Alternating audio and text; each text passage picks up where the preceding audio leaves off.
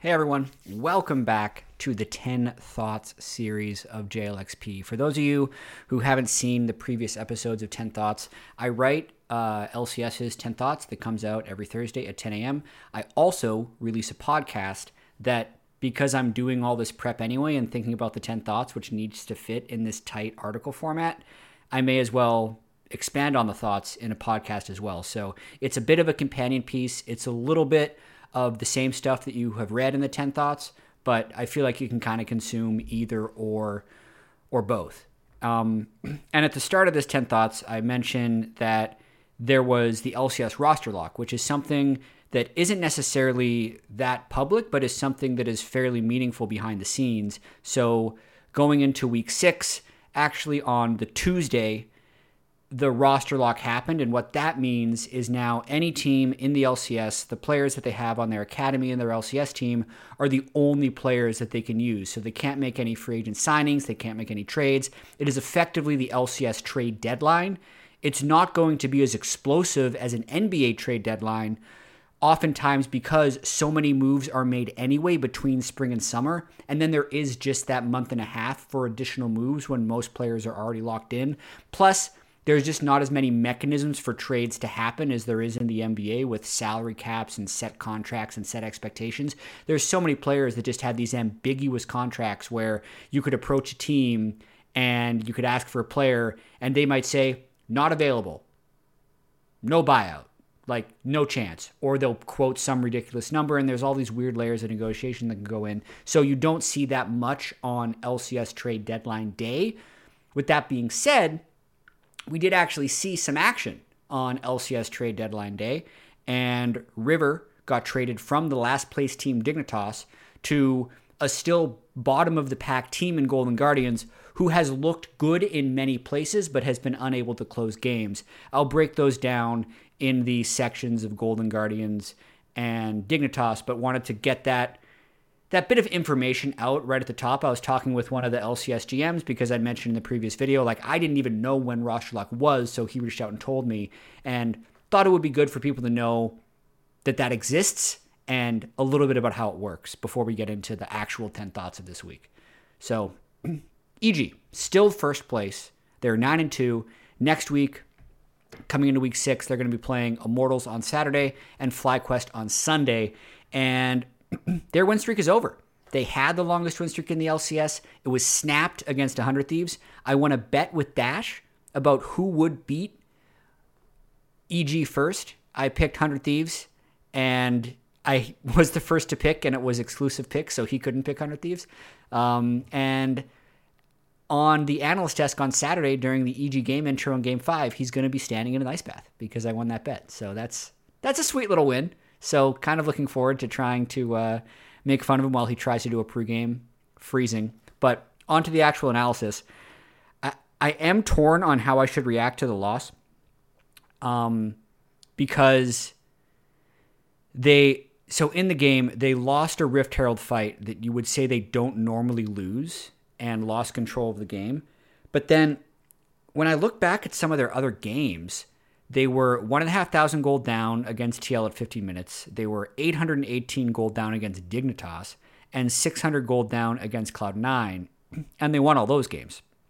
And the hallmark of this team, especially in summer, and I'd say a lot of the time during their spring split playoff run, is just exceptionally good team fighting. They win 50-50 team fights most of the time.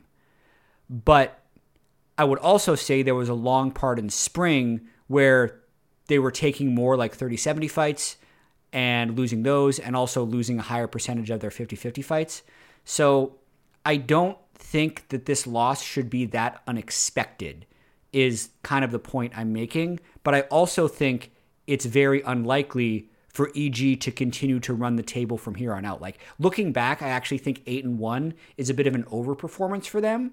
I think, obviously, they were pissed that they lost to COG in the first round robin, but just the way that they play, with how aggressive they are, with how many fights they're willing to take. Yes, they do have actually very good macro as well, but winning 50-50 fights is a huge part of league, especially if they want to compete at the international level. And I think doing this is actually making them a better team overall in best of 5. So I don't think they should change anything.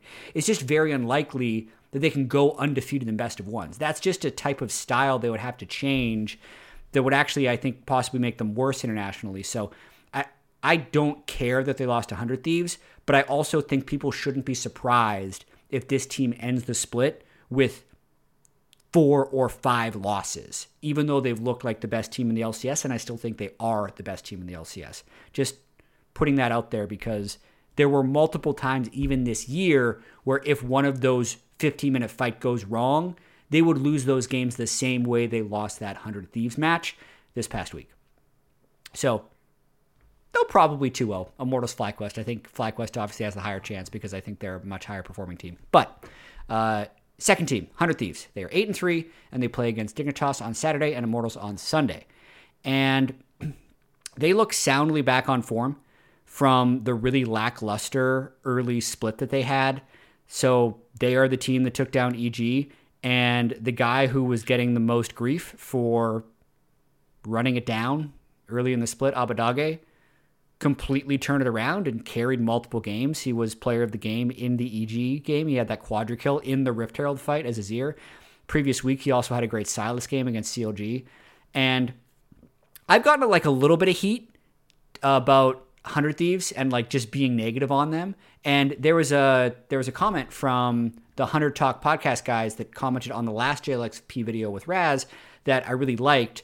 I'm not going to read the whole thing here, but it is the top comment on the previous video I had, which was episode 65 with Raz. Encapsulated it really well, mainly about how he thinks that the roster's like reputation of being able to slump during the regular season and still pick up in the playoffs should buy them a little more respect. And I have been really skeptical when they are playing poorly, which I actually think is pretty fair. And I'll acknowledge that that's what I've been doing. And it got me thinking a little bit about how, like, if I'm in this situation again, like, it's just so, it's a weird thing where when you're so close to a league and watching every single game, you're going to react more often to things that don't actually matter that much. Another example of this would be like, let's take T1, for example. If you don't follow them that much, you'll see they had this undefeated split and you'd think they'd be completely untouchable. But then you see some inconsistencies watching their games if you watch every single best of 1 within the best of 3s. 100 Thieves is a little bit different, but like if you just follow them and say, oh yeah, by the way, they always turn it on in playoffs, it's easier to ignore what happens in the regular season. But if all you see is them either slacking off or not playing clean, while you think it will come together, I still ended up being more critical in the moment. And the funny tweak here is, like, we had Closer on the desk, and I got to ask him this, because previously it was kind of a theory, like, oh yeah, I think they're slacking off. I think they try harder in playoffs. And I kind of asked Closer fairly directly on these things. I asked him, do you have a switch in playoffs? He's like, absolutely. Playoffs matters more. We all get more into it, and we all play better. And I asked him, what if people give you a bunch of credit? He's like, well, we get a little bit, we kind of buy into it, and maybe we don't play as well. And then what happens when people call him shit? He's like, well, we're really cocky, so we want to prove them wrong and we try harder. So it's kind of stuck. Like if you criticize 100 Thieves, they're going to be better. If I say they're good like they are now at 8-3, are they going to relax? I actually think they will. There's still 3 weeks left in the regular season. They've beaten the best team. They're 1 game out of first. Everyone's giving them their roses. I think there's going to be a little bit of them just slacking off before the end of the split. Weirdly enough, like they played Dignitas, worst team in the league, traded away River, and Immortals Saturday, Sunday. It should be a no-brainer 2-0. But I kind of have a feeling it's not going to be. So like for now, good job, total contender. But if you're picking game to game, they fall for trap games like 24/7. Okay, FlyQuest 7-4. They play C9 on Saturday and EG on Sunday. Gauntlet of a schedule. And last week, we set up that they had an easy schedule, and if they want to be considered a top team, they needed 2-0. They did. But now, you kind of want to judge them as a top team. And I'll kind of do FlyQuest and C9 a little bit together here because they play first game of the weekend. I think it's the best game of Saturday. And I think most people who have watched this is similar to the last point. Most people that have watched all of Summer Split will think FlyQuest is probably the better team right now. But if you're from the outside, you'll be like, dude, like look at the players on C9. They're going to take it. But I think so much of this is based on what the expectations were before summer for a team and how much they overperformed the expectations. So let's just throw out random numbers between 1 and 10. FlyQuest was expected to be a 4, and they're a 7. Cloud9 was expected to be a 9, and they're like a 6.5. Because that 0-3 week, I kind of credit them like 1 to 1.5 wins if they would have had their full roster. So even though this is a 7-4 team versus a 6-5 team, I think it's basically a 50-50. And if I rely on the faith you have in like the history of the players on paper, Berserker, Sven, Jensen, Blabber, Fudge, you should favor them over FlyQuest. FlyQuest, though, has just played so much better as a team.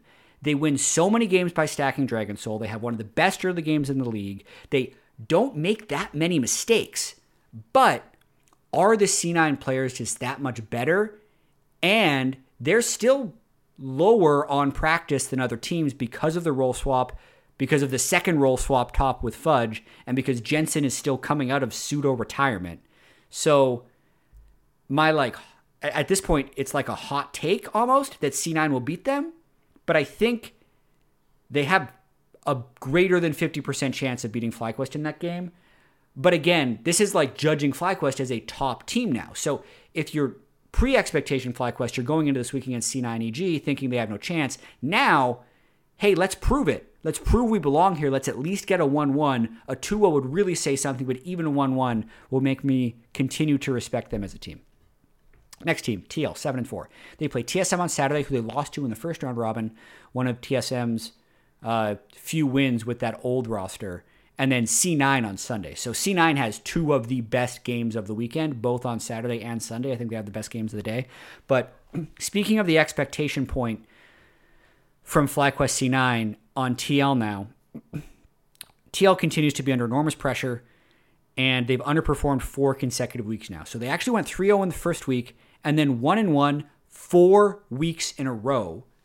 And every one of those weeks, almost every one, I went through it, they've tried to fix something that I think they considered broken because they had not gone undefeated. Like anytime this team doesn't win every game, something must be broken is the sense that I get that they have. So let's go back in time. In week 2, they drafted, let's say, too much scaling. TSM beat them in the early game and actually won the game. And then Fly beat them in the early game and TL was able to come back. And then in week 3, they still picked scaling. 100 Thieves just picked even more of it, and they lost to 100 Thieves. So I think that was like the last straw. So they go into week 4, and they play Lucian Nami early in both drafts with Volibear. Slam it down. They demolish Golden Guardians. Almost throw at the end, but demolish them in the early game. Then they jump out to that 1,500 gold lead against EG, but then EG outscales them. So, okay, they've tried late game. They've tried slamming Lucian Nami. What was the look last week?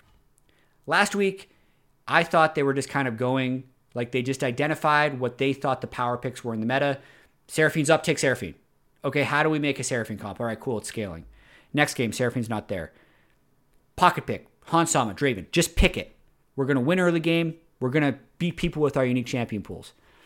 CLG's really good at counter picks. CLG had a much better team comp. They lost that one. So what are they going to do into this coming week? I don't know. But I don't expect them to stay the same. I think they are just rapidly switching from left to right, whereas I really thought at the start of the split they were on a steady course. I was expecting Bwipo, generally good glue picks, whether that's tank initiation or split push, whatever the team needed. I thought it was Bjergsen on his fairly wide pool of comfort champions. So he'd be able to pull out the pocket zillion. Otherwise, just play the stuff in the meta. It's not that complicated. The Azir, Corki, Orianna, Victor, all that stuff was good. He can play Silas if that comes back. He can still play Talia. Just like play the meta mids. Bjergsen can do it. And then bot lane dominant stuff if it's there, but Hans Sama on a good team fighter. And then Santorin is just on his kind of generic bruiser jungler.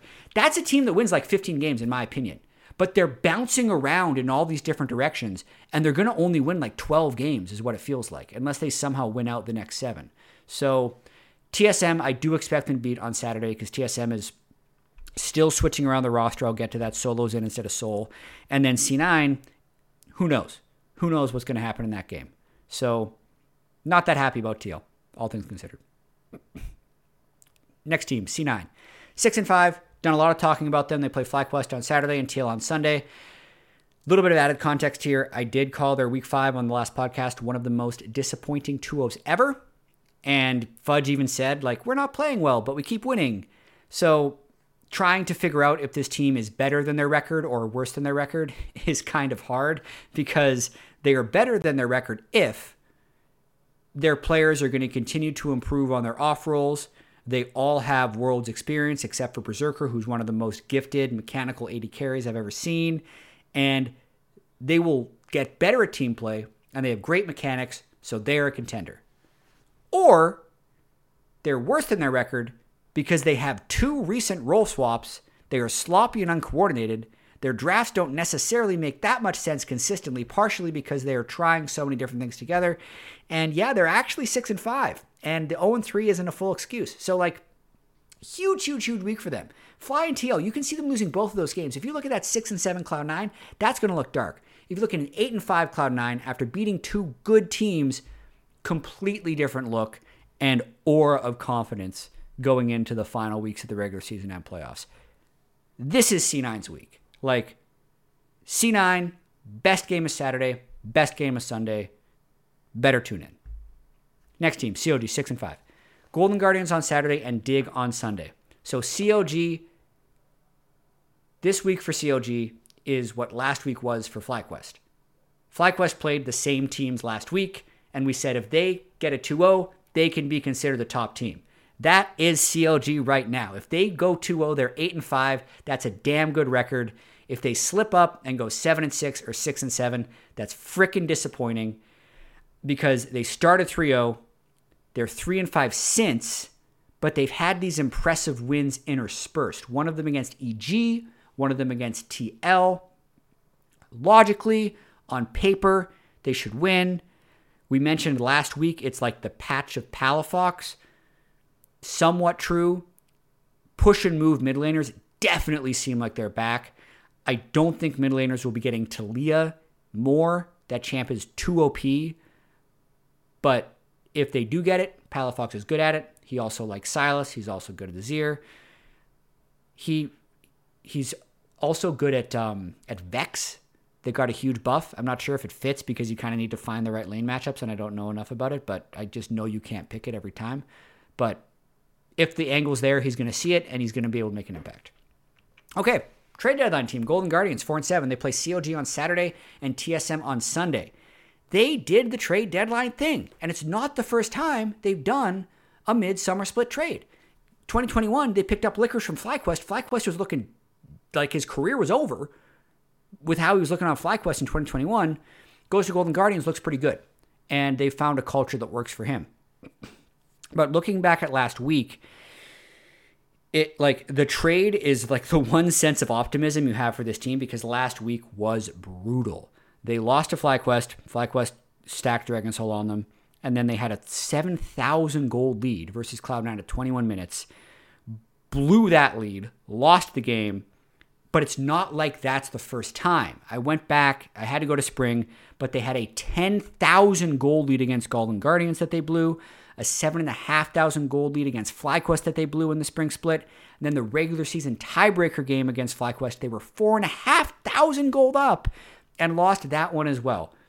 And, dude, blowing that many big gold leads is demoralizing because it's also really hard to fix. Even though you can work on some fundamental things like hey, after we get Baron, let's all reset and deploy the right way. Let's do a 4-1. Let's put down these wards if you're trying to push safely. Like, the composition you have and the composition you are against have so many unique variables that, like, these guys I'm sure have all drilled the fundamentals, but those unique variables just come down to experience and habits that are developed over years of pro play. And Golden Guardians is actually a pretty old team in LCS terms. They have very experienced players. It's actually more of a win now roster than a development roster. So these guys aren't super pliable with the way that they see the mid and late game. So I think, in a sense, the loss to C9 is the straw that broke the camel's back. Switch something out. Let's bring in River. There is a lot different between River and Pride Stalker. He is perceptionally way more active in the early game. By the numbers, actually not that more active in summer. His vision control numbers are a lot better. I think he does put a higher priority, especially in the late game, on just fighting rather than farming, which is probably going to open them up to doing a little bit more in the mid and late game. You can scapegoat Pride Stalker a little bit for just continuing to be efficient, but that also means he's not in position to make the surprise plays when maybe Ole is looking for them. Ole and River are much more likely to link up to make plays in the mid and late game. So I think this should be a pretty good upgrade for them. It's not like this team can't generate gold leads. This team just can't win. So they need something to push them over the top, and hopefully River is that thing from Dignitas. Okay, we'll get through the last three because people don't necessarily come to the LCS to watch the bottom three teams. Immortals, 3-8. They play EG, 100 Thieves, Saturday, Sunday. And listen, this team actually looked decent. So retrospectively, I'm pretty glad that I didn't just shit on them when they were losing their games, because they legitimately just had no practice, and that was a good excuse for not looking that good. So their wins have been against TSM and C9 in the last 2 weeks. They're 2-2. They've beaten TSM and C9, and they lost to COG and TL, but both of those were close games. So, like, on top of the 2-2 that was closer to being more, it's not like they just put Power of Evil on Orianna and Corki 4 times. They have been playing different stuff. His Sylas game, even though it lost, looked pretty good. He did win a game on Corki, but they're just playing some slightly more up-tempo things and making a few more early plays. Of course, though, like, that's where I'm going to cut the Immortals positivity, because they do play EG and 100 Thieves this week, who are the two best teams in the LCS. So very likely they go 0-2. But I think I'm ready to continue to call them not the worst. I think they're a decent chance of making playoffs, which isn't something you would have said 2 weeks ago at all. They were dead last, dead in the water. But they've managed to bring it back, which is impressive. And TSM, everybody's favorite team to talk about. So in the least shocking news of the week, they've made a roster change. Sol, their top laner, is out. Solo, their other top laner, is in. But this one I'm not going to flame them for. I like this one. So it was communicated well, and I think it actually makes sense for all parties. They communicated that Sol requested to step down from the LCS to Academy to finish out the year. I think that makes sense. Last week he didn't look LCS ready in lane especially, and I think it's better for his game, for fan perception, and kind of holistically for his mental if he steps out of the limelight, especially on a struggling team. And if they are committed to each other through next year, it could be really good. Solo, on the other hand, has pulled teams out of mediocrity before. He's capable of making a pretty big impact in the LCS. He's just bounced around teams so much. But short-term installments of Solo historically have been good. With that being said, his Academy games have not been that good. So we'll see if he has that extra switch to turn on when he gets back in the LCS and, has a stage buff. Scrimming against this guy, he definitely has a stage buff.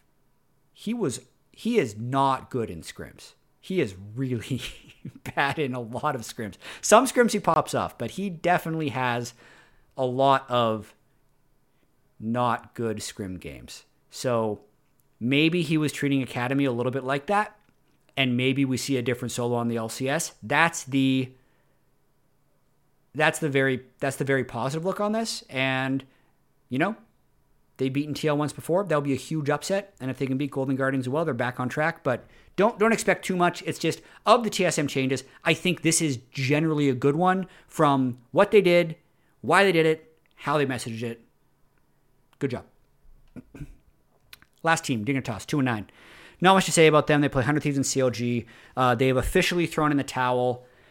Summer Split was very disappointing. We talked about it before. It's actually a multi-year trend of them doing pretty well in spring and then making like a small tweak because they don't expect their spring team to like make a jump. And then that tweak just doesn't work and they're much worse in summer. So their last place, many considered River their best player. He's traded. You're not expecting them to win maybe any more games. They probably will just because of best of one. But the one bright spot would be people that follow Academy, people on Dig's Academy team will get a little bit more exposure. So XU is being brought up from the Academy team. He did play lock-in while River wasn't there.